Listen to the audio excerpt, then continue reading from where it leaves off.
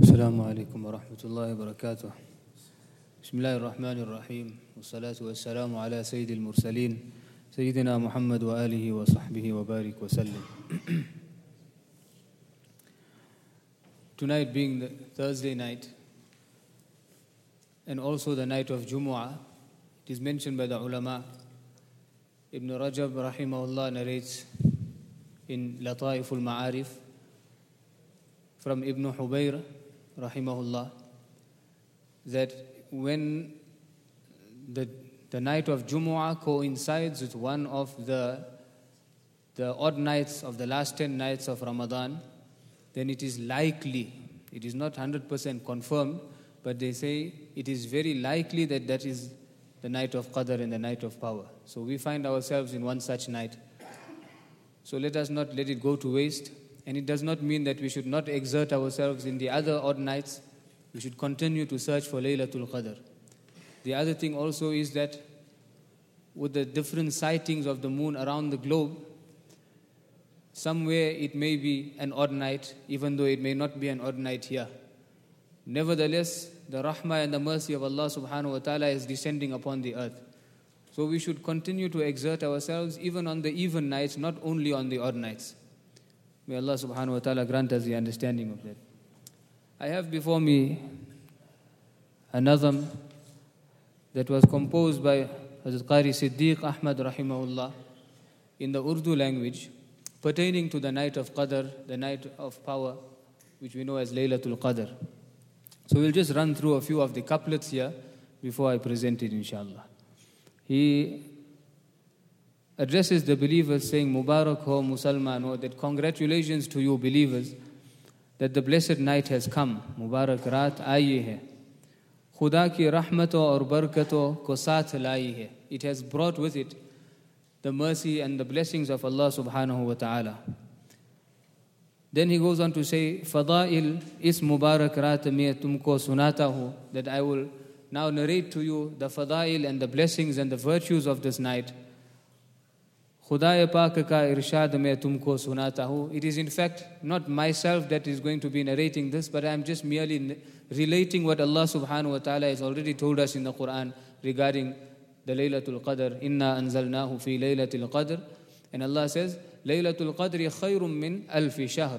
That Laylatul Qadr is better than 1,000 months, not 1,000 nights. It is better than 1,000 months, which translate to roughly 84 years.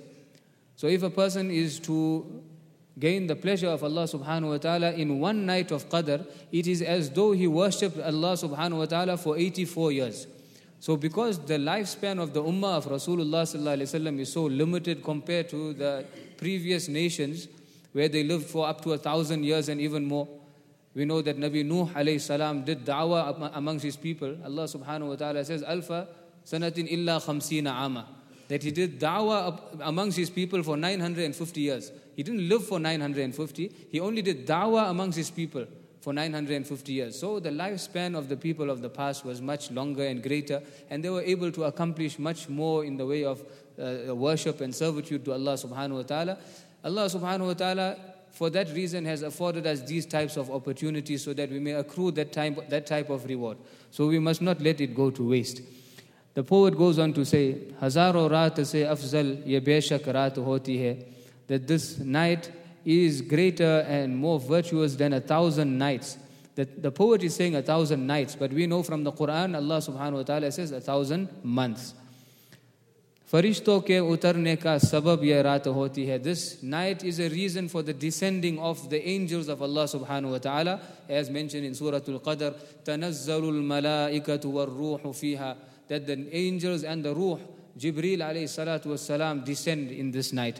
Khudaya Pak ka israt mein i'lan hota hai. Allah subhanahu wa ta'ala's announcement comes during this night. Jo chahe mangalo israt mein farman hoti hai. Whatever you want, whatever it is that you are seeking or you are looking for, ask of it in this night. Talab rozi jo karta hai use wo rizq deta hai. Whoever is looking for rizq and sustenance, he should ask of Allah subhanahu wa ta'ala on this night. Jo chahe maghfirat apni wa usko bakhsh deta hai. Whoever is looking for his forgiveness and his maghfirah, then he should seek it also on this night.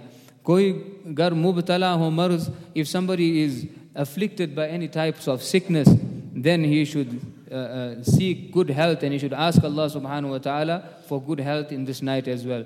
Kisi par baro ho agar qarz, if somebody has been burdened by a lot of debt, then too he should ask Allah subhanahu wa ta'ala for relief from this in this night. Allah subhanahu wa ta'ala's doors are flung open on the night of Qadr. Koi chahe agar usko ata aulad salih ho, if somebody wishes that Allah blesses him with pious and obedient offspring, then he should ask of it on this night. Badalna chahate hai agar koi taqdeer salih ko, if anyone is seeking to change his taqdeer, his predestination, whatever has been destined for him, he wants to change it into something favorable for the future, then also he should ask of Allah subhanahu wa ta'ala. Ulama mentioned that the only thing that is able to change taqdeer is dua. But we know that also that dua in itself is also taqdeer from Allah subhanahu wa ta'ala, that Allah has given that person the tawfiq and the ability to make the dua. Yes, of all these people that have been mentioned, whoever, all these people with all their needs and wants, he goes on to say, yes, all of them should come. They should all come on this night. The grand court, Darbar Ali, the grand court of Allah subhanahu wa ta'ala is open. They should present themselves. Murade hongi sab puri. All of their wishes and their desires will all be fulfilled in this night. Bahut nadim. Then the poet now goes on to speak about himself and submitting himself to Allah subhanahu wa ta'ala, and he says, Bahut nadim hu ya Allah. I am very ashamed of myself. I am very regretful and remorseful over my sins. Parahu dar pe ab ya Rab. I have come now and I have fallen at your doorstep, at the doorstep of Allah subhanahu wa ta'ala. Khataye bakhshade ya Rab. Khataye bakhshade ya Rab. Forgive my sins. Forgive my sins, O my Rabb. Forgive my sins, O my Rabb. Then he addresses himself and he says, Utha ab sar ko e saqib, tu kyun maghmoom hota hai? O saqib, this is just a name that is used in poetry. It is not necessarily the poet's name. But he says, Utha ab sar ko e saqib. Saqib, now lift your head. Saqib is the name of a person, a nom de plume as they call it. It is not necessarily a person in reality. So raise your head, O Saqib. Why are you so grieved? Kahin darbar Ali se koi mahroom hota hai. Is it ever such that somebody who comes to the grand court of Allah subhanahu wa ta'ala, can it ever be such that he is left, his needs are not seen to, and he is left by the side and Allah subhanahu wa ta'ala does not attend to him? Can it ever be such in the court of Allah subhanahu wa ta'ala? Never. We should have this type of hope in Allah subhanahu wa ta'ala in our du'as, and we should make abundant du'a. Abundant dua is something that we should be doing on the night of Qadr, seeking that forgiveness from Allah subhanahu wa ta'ala by means of doing some good deed before it. Do some good deed, please Allah subhanahu wa ta'ala with something, and use that as a wasila. Wasila is not only through a person, wasila is also through good deeds. And every one of us should be doing this, that we should present some deed in Allah subhanahu wa ta'ala's court and ask Allah, oh Allah, by way of this, I have presented this broken effort of mine. Accept this effort, O Allah, and through the barakah and blessing of this, accept this and this dua of mine. So we should all try and do this, inshallah. Bismillahirrahmanirrahim. Mubarak ho Musalmano, Mubarak raat aayi hai. Mubarak ho Musalmano, मुबारक रात आई है. खुदा की रहमतों और बरकतों को साथ लाई है. मुबारक हो मुसलमानों, मुबारक रात आई है. खुदा की रहमतों और बरकतों को साथ लाई है. फ़ज़ाइल इस मुबारक रात की तुमको सुनाता हूँ. فضائل اس مبارک رات کی تم کو سناتا ہوں، خدا پاک کا ارشاد میں تم کو سناتا ہوں۔ مبارک ہو مسلمانوں، مبارک رات آئی ہے۔ ہزاروں رات سے افضل یہ بے شک رات ہوتی ہے، ہزاروں رات سے افضل یہ بے شک رات ہوتی ہے۔ فرشتوں کے اترنے کا سبب یہ رات ہوتی ہے۔ مبارک ہو مسلمانوں، مبارک رات آئی ہے۔ خدا پاک کا اس رات میں اعلان ہوتا ہے، خدا پاک کا اس رات میں اعلان ہوتا ہے۔ جو چاہے مانگ لو اس رات میں فرمان ہوتا ہے۔ مبارک ہو مسلمانوں، مبارک رات آئی ہے۔ طلب روزی جو کرتا ہے اسے وہ رزق دیتا ہے، طلب روزی جو کرتا ہے اسے وہ رزق دیتا ہے۔ جو چاہے مغفرت اپنی، جو چاہے مغفرت اپنی وہ اس کو بخش دیتا ہے۔ مبارک ہو مسلمانوں، مبارک رات آئی ہے۔ خدا کی رحمتوں اور برکتوں کو ساتھ لائی ہے۔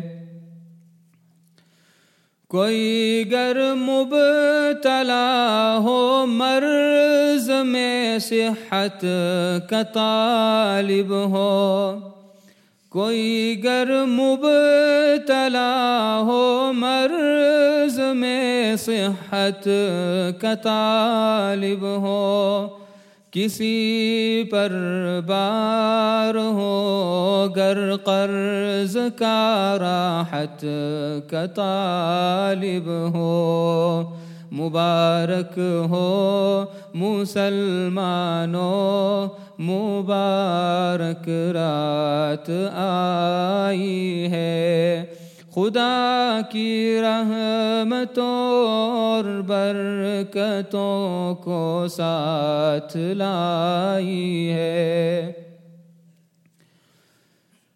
کوئی چاہے اگر اس کو عطا اولاد صالح ہو، کوئی چاہے اگر اس کو عطا اولاد صالح ہو، بدلنا چاہتا ہے گر کوئی تقدیر صالح کو، مبارک ہو مسلمانوں، مبارک رات آئی ہے۔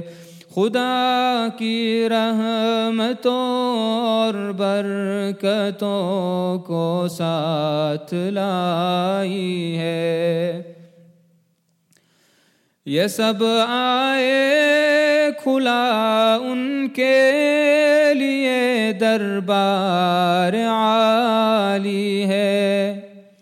یہ سب آئے کھلا ان کے لیے دربار عالی ہے.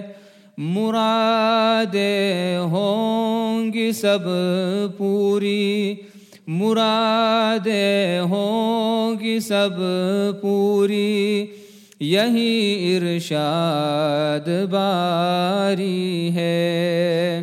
مبارک ہو مسلمانوں، مبارک رات آئی ہے. بہت نادم ہوں یا اللہ، پڑا ہوں در پہ اب یا رب.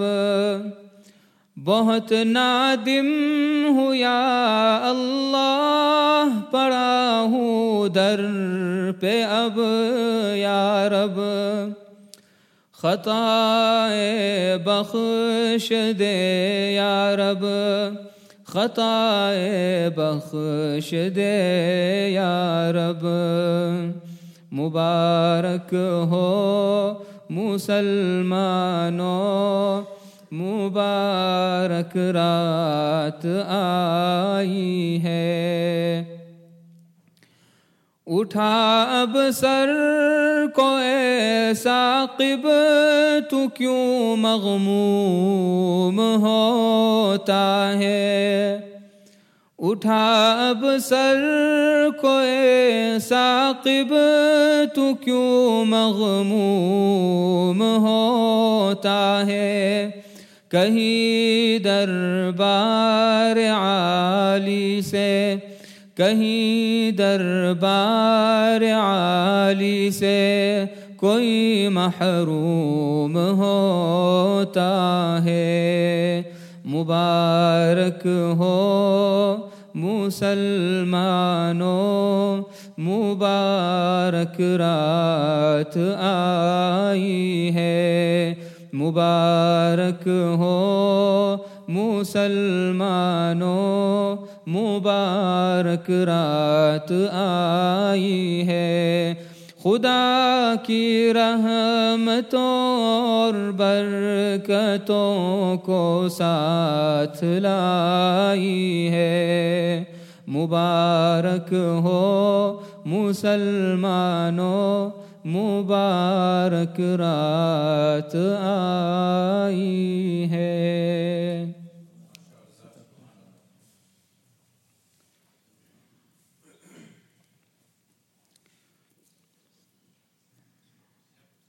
One of the ayat that we recited in the Taraweeh tonight as well, Allah subhanahu wa ta'ala addressing His servants.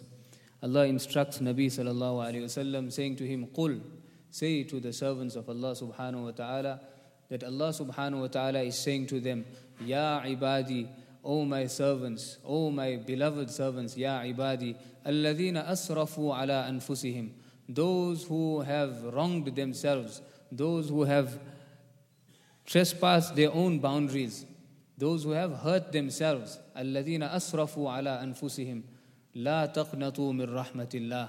Do not become despondent in the mercy of Allah subhanahu wa ta'ala. Do not lose hope in the mercy of Allah subhanahu wa ta'ala. Allah's mercy is so limitless and so vast. The mountains of sin that we can come with to Allah subhanahu wa ta'ala, it means nothing for Allah subhanahu wa ta'ala to forgive. And we must have this conviction when we are seeking forgiveness from Allah subhanahu wa ta'ala.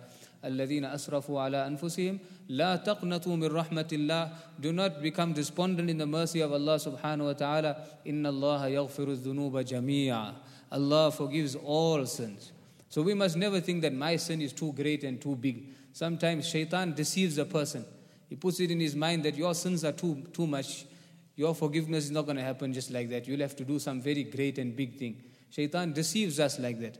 But it is a moment that we turn to Allah subhanahu wa ta'ala with sincere repentance, with the intention never to return to that displeasure and to the disobeying Allah subhanahu wa ta'ala, with that type of fervor and with that type of regret in the heart for the past. Allah subhanahu wa ta'ala in a moment can erase everything and forgive everything.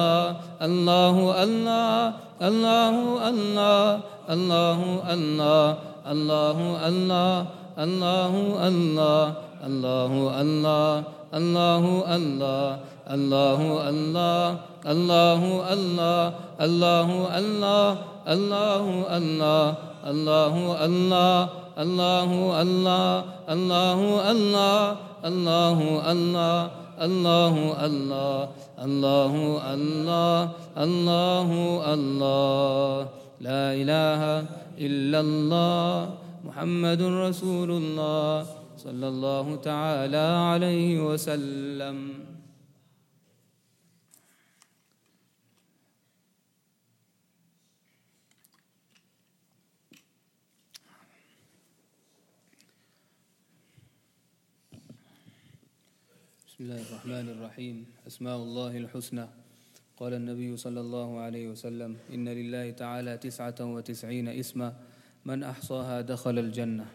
وقال سبحانه وتعالى: ولله الأسماء الحسنى فادعوه بها. فنسألك يا من هو الله الذي لا إله إلا هو الرحمن الرحيم الملك القدوس السلام المؤمن المهيمن العزيز الجبار المتكبر الخالق البارئ المصور الغفار القهار الوهاب الرزاق الفتاح العليم القابض الباسط الخافض الرافع المعز المذل السميع البصير الحكم العدل اللطيف الخبير الحليم العظيم الغفور الشكور العلي الكبير الحفيظ المقيت الحسيب الجليل الكريم الرقيب المجيب الواسع الحكيم الودود المجيد الباعث الشهيد الحق الوكيل القوي المتين الولي الحميد المحصي المبدئ المعيد المحيي المميت الحي القيوم الواجد الماجد الواحد الأحد الصمد القادر المقتدر المقدم المؤخر الأول الآخر الظاهر الباطن الوالي المتعالي البر التواب المنعم المنتقم العفو الرؤوف مالك الملك ذو الجلال والإكرام الرب المقسط الجامع الغني المغني المعطي المانع الضار النافع النور الهادي البديع الباقي الوارث الرشيد الصبور الذي ليس كمثله شيء وهو السميع البصير. اللهم يا أول الأولين ويا آخر الآخرين يا ذا القوة المتين ويا راحم المساكين ويا أرحم الراحمين ظلمنا أنفسنا وإن لم تغفر لنا وترحمنا لنكونن من الخاسرين. اللهم رب اغفر وارحم وأنت خير الراحمين. اللهم رب اغفر وارحم وأنت خير الراحمين. لا إله إلا الله الحليم الكريم سبحان الله رب العرش العظيم والحمد لله رب العالمين. نسألك موجبات رحمتك نسألك موجبات رحمتك وعزائم مغفرتك والغنيمة من كل بر والسلامة من كل إثم. لا تدع لنا ذنبا إلا غفرته لا تدع لنا في ليلتنا هذه ذنبا إلا غفرته ولا هما إلا فرجته ولا دينا إلا قضيته ولا مريضا إلا شفيته ولا ضرا إلا كشفته ولا حاجة من حوائج الدنيا والآخرة هي لك رضا ولنا فيها صلاحا إلا قضيتها ويسرتها برحمتك يا أرحم الراحمين.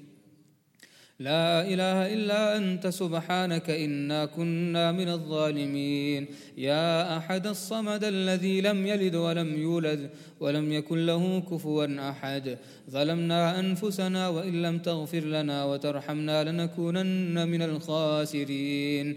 اللهم اغفر لنا ما قدمنا وما أخرنا وما أسررنا وما أعلنا وما أنت أعلم به منا. أنت المقدم وأنت المؤخر لا إله إلا أنت. اللهم إنا نسألك من خير ما سألك منه نبيك محمد صلى الله عليه وسلم ونعوذ بك من شر ما استعاذك منه نبيك وحبيبك سيدنا محمد صلى الله عليه وسلم. أنت المستعان وعليك البلاغ ولا حول ولا قوة إلا بالله العلي العظيم. اللهم انصر الإسلام والمسلمين. اللهم أعز الإسلام والمسلمين. اللهم انصر المسلمين المستضعفين في كل مكان يا رب العالمين. اللهم انصرهم على عدوك وعدوهم يا قوي يا عزيز. اللهم أرنا فيهم عجائب قدرتك.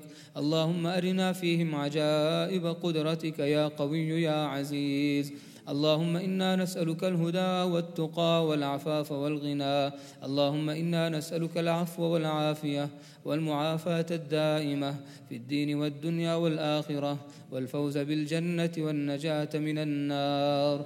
اللهم إنا نسألك رضاك والجنة، ونعوذ بك من سخطك وغضبك والنار. اللهم أعتق رقابنا من النار. اللهم أعتق رقابنا من النار. اللهم أعتق رقابنا من النار. اللهم اغفر لنا وللمسلمين والمسلمات والمؤمنين والمؤمنات الأحياء منهم والأموات، إنك سميع مجيب الدعوات. يا قاضي الحاجات اقض حاجاتنا. يا رافع الدرجات ارفع درجاتنا. يا دافع البليات ادفع البليات عنا. يا شافي الأمراض اشف مرضانا. اللهم إنا نسألك علما نافعا ورزقا واسعا وعملا متقبلا وشفاء من كل داء. اللهم إنا نعوذ بك من علم لا ينفع، ومن قلب لا يخشع، ومن نفس لا تشبع، ومن دعاء لا يستجاب له. اللهم إنا نعوذ بك من الهم والحزن، ونعوذ بك من العجز والكسل، ونعوذ بك من الجبن والبخل، ونعوذ بك من غلبة الدين وقهر الرجال. اللهم إنا نعوذ بك من زوال نعمتك وتحول عافيتك وفجاءة نقمتك وجميع سخطك. اللهم ربنا تقبل منا إنك أنت السميع العليم، وتب علينا إنك أنت التواب الرحيم، واهدنا وعافنا وارزقنا وتوفنا مسلمين، وألحقنا بالصالحين يا أرحم الراحمين. اللهم هذا الدعاء وعليك الإجابة. اللهم هذا الدعاء وعليك الإجابة، وهذا الجهد وعليك التكلان. اللهم لا تردنا خائبين. اللهم لا تردنا خائبين. وصل اللهم وسلم وبارك على سيد المرسلين وعلى آله وصحبه أجمعين. آمين برحمتك يا أرحم الراحمين.